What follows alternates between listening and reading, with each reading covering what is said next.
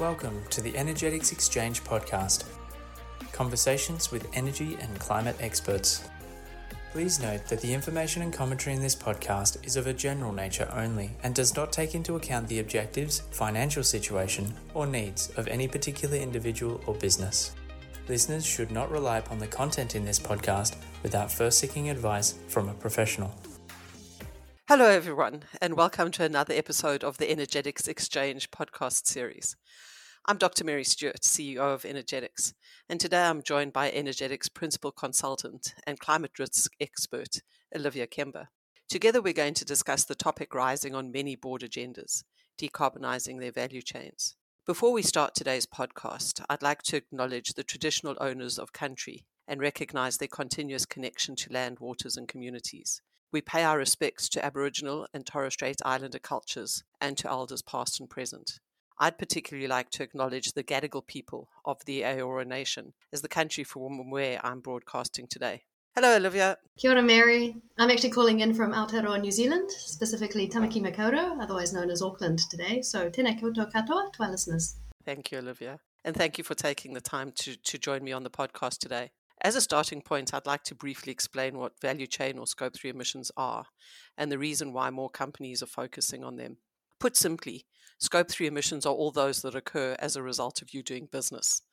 They arise upstream in your supply chain from the production of raw materials and the provision of goods and services, and they occur downstream of your operations through distribution and use of your products and the delivery of your services. Scope 3 emissions are indirect. You don't control them, but they matter for two reasons. First, they can represent a source of risk to your business, and second, you can influence them. With the introduction of mandatory climate reporting over the coming years, many Australian businesses are concerned about how they're going to measure and report on their Scope 3 emissions, and more importantly, develop and deliver programs to reduce these. Olivia, given the new mandatory climate disclosure regime is about ensuring that investors have information they require about the financial performance of a company, why does this include the disclosure of Scope 3 emissions? The focus on Scope 3 emissions really goes to the two reasons you identified, but each one has different implications for how you measure them. So the first reason is that you're exposed to the transition risks associated with those emissions. That could be carbon policy costs being passed through to you by your suppliers, or it could be changes in the competitiveness of products downstream if lower emissions alternatives become available. So you want to know where the hotspots are in your value chain. The second reason is that you can actually help reduce your Scope 3 emissions. Not all of them, but some of them. And so you want to know which ones you can best influence. Now, for identifying hotspots of risk, you can get by with pretty rough estimates. But if you're trying to reduce your Scope 3 emissions, it's very easy to get caught up in trying to get precise measurements so that you can track your progress. But measuring emissions is not as important as reducing emissions, and that's what we want to focus on today. So, Mary, let's say you've got a big Scope 3 inventory, which for most companies dwarfs their Scope 1 and 2 emissions. You're looking at it, it's pretty confronting. If you want to reduce your Scope 3 footprint, where do you start? Typically, companies look at these emissions, these footprints, and rank them from biggest category to smallest category. And they'll say, well, I really need to focus on those categories where the emissions are greatest. But we look at both the SBTI, the Science-Based Target Initiative, and the Greenhouse Gas Protocol that have detailed criteria that companies should consider in identifying which Scope 3 emissions they should prioritize. Typically, they only consider magnitude once. So the size of the emissions category is only looked at in one of those criteria. They look at other criteria which include the potential to influence the emission source, the significance of that emission source to your stakeholders, not only your shareholders, sources that represent a significant risk to you. And then the new one that they've introduced is where you're potentially outsourcing activities to other companies that your sector typically delivers in-house. So prioritizing which categories to look at is not just about the ones that are the biggest, but it's about where you can apply influence and where you can actually make a change. Our recommendation is if you're starting out on this journey, you prioritize 3 categories. You really do need to include one of your big emissions categories, but then look at including those where you can definitely influence the reduction. It's the low-hanging fruit approach. If you want to make a change in your supply chain and you want to build a successful program, choose an emission source where you know that you can really make a difference. These are most often the sources for which there are commercially viable technologies for reducing emissions. We work across the breadth of the economy and have done so for 40 years. So we know what the emissions reduction pathways are for all aspects of your supply chain, both upstream and downstream. And we know where there's viable technologies, so renewable electricity options, commercially available EVs, for example. Where it's easy and where there are commercially viable options to reduce emissions is a good place to start. It's better on the short term to focus on Scope 3 emissions that have these commercially viable first steps to decarbonisation, because you know you can build and deliver a program in the near term. So, Mary, let's pick a category to work through. Greenhouse Gas Protocol Category 1, purchased goods and services.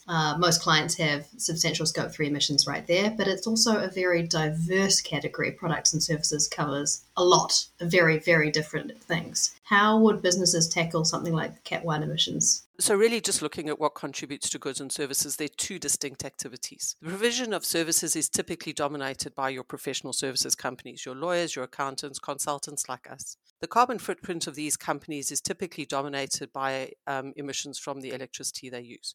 Energetics has assessed its carbon footprint for 25 years, and we know that the majority of our emissions are related to electricity, both base building and our actual activities themselves. This can be a very dispersed category, including lots and lots of providers, as you've highlighted, Olivia. And reduction really should focus on grid decarbonisation. So you can almost look beyond how many the 300 or 400 service providers are. If the grid decarbonises, you know that the emissions associated with the provision of those services is going to reduce. And maybe you should just look at contractual requirements. The technology is commercially available. There should be no barriers to any of your service providers reducing the emissions intensity of the electricity they buy.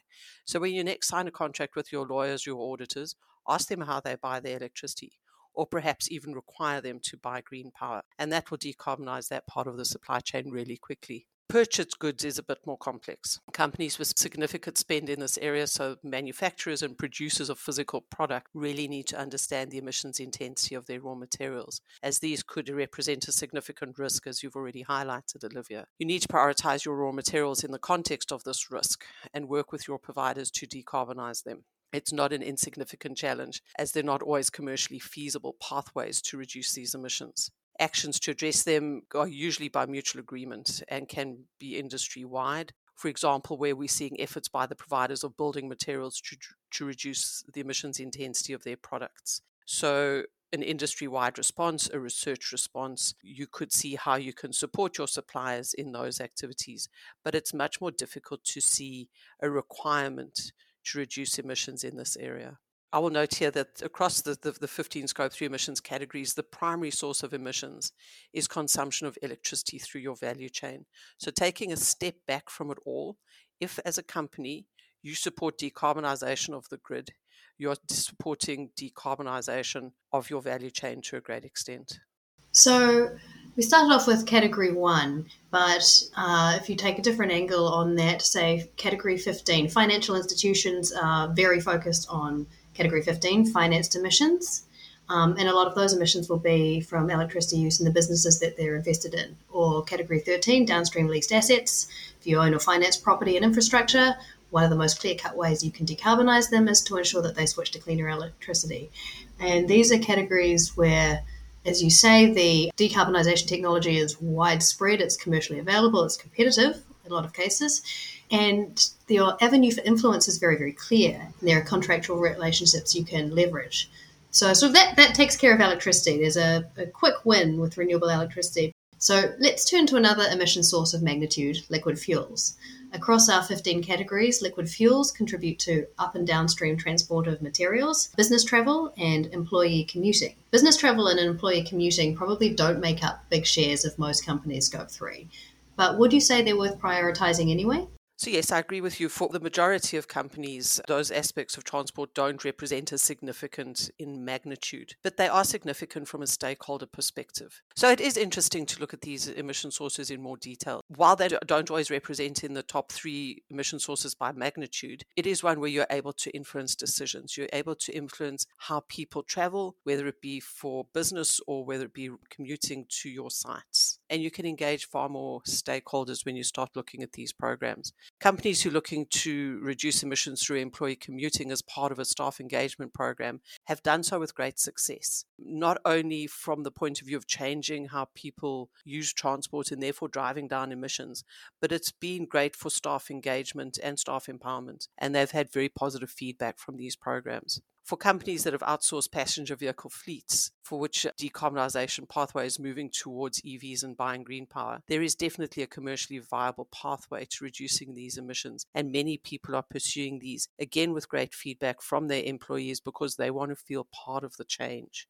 Prioritizing areas where you get additional benefits for you as a company and not just the emissions reduction is important. And under that sort of quick win that I was talking about earlier, it does give you great benefits and can be part of a very successful program. However, current approaches to estimating Scope 3 emissions struggle to reflect progress that you make in these areas. It's not necessarily trivial to reflect what emissions reductions you've achieved through changing commuter patterns. As Olivia said up front, measuring emissions isn't as important as reducing them. But if you're going to go to the trouble of reducing your Scope 3s and you want that to show up in your data, Olivia, can you walk us through some of the challenges and options that we've seen here? So the easiest way to calculate upstream Scope 3 emissions is to apply input-output factors to your spend. You need expertise in terms of ensuring that you're applying the right factors to the right line items, but this is the fastest and simplest way to produce a ballpark estimate, and that's what a lot of companies have done for a long time, and it's pretty legitimate in terms of finding, those risk hotspots. Problem is it's not accurate really, and it doesn't actually set you up to track progress because the input-output factors are industry average. They're very broad brush calculations. They don't necessarily reflect your suppliers. They get updated on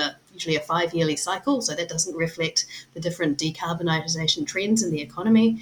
And of course, since they're spend-based, they go up and down with your expenditure. At the other end of the scale, you can actually get your suppliers to provide you their actual emissions data. But that's very resource intensive for them and for you, especially the more suppliers you have as well. And the tools that are emerging to simplify this also have to overcome a number of methodological issues. So that will be the ultimate way that you can get towards more accurate Scope 3 footprints, but it's going to take several years to get there.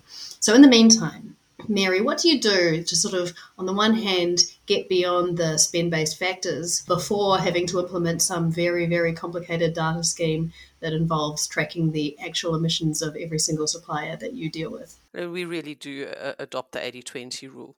Where possible, get the information for your big suppliers directly from them, but then start accepting that there will be some estimation in your inventory and start looking at other approaches for increasing accuracy in those data points. There are some meta measurements, for example, information you can get from SBTI or from the Net Zero Investment Framework. But as I said, electricity is a primary source of emissions across many of your Scope 3 inventory items or Scope 3 categories. And if you can in some way work towards decarbonising the grid, then you can claim some of that emissions reduction through your Scope 3 inventory. And as I said, as a service provider, 60% of our footprint is associated with electricity emissions. So you can start looking at more rules of thumb across the broad base of your Scope 3 categories and inferring with grid decarbonisation what a reduction might be in that. I will say that I think that AI has a significant role to play here. I don't think that in 10 years' time, large companies are going to be going to every single one of their many thousands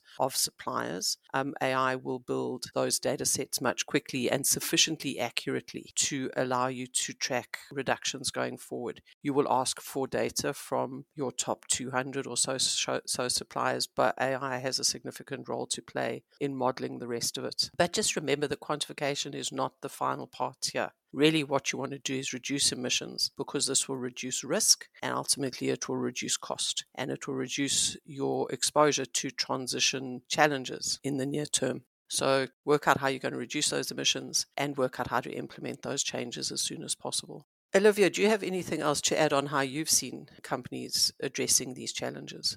To date, I think we've seen some interesting experimentation in terms of how companies are using Scope 3 reduction efforts to build relationships. And so you talked a lot about how, particularly with employee commuting, there's co-benefits to be gained in terms of meeting other, goals for your stakeholders and strengthening the relationship you have with them. And that applies to a lot of other Scope 3 categories too. I think that working with your suppliers, and if you are a supplier to somebody else, being able to provide that emissions data for them, perhaps proactively, is certainly a goodwill step that will be valued. But there's more that you can do together around how emissions reduction efforts that are happening upstream, how that progress can be something that you can recognise and reward, and that in turn your stakeholders can recognise and reward. Thanks, Olivia, and thank you for joining me today. And thank you to all our listeners. We hope we've provided a bit more clarity around value chain decarbonisation and the importance of taking a step back to think about Scope 3s more holistically. On that note, the approach you take to reducing and measuring Scope 3s are dependent on the industry you're operating in. And if you'd like a more tailored briefing or have any questions on the topic, please contact us via our website.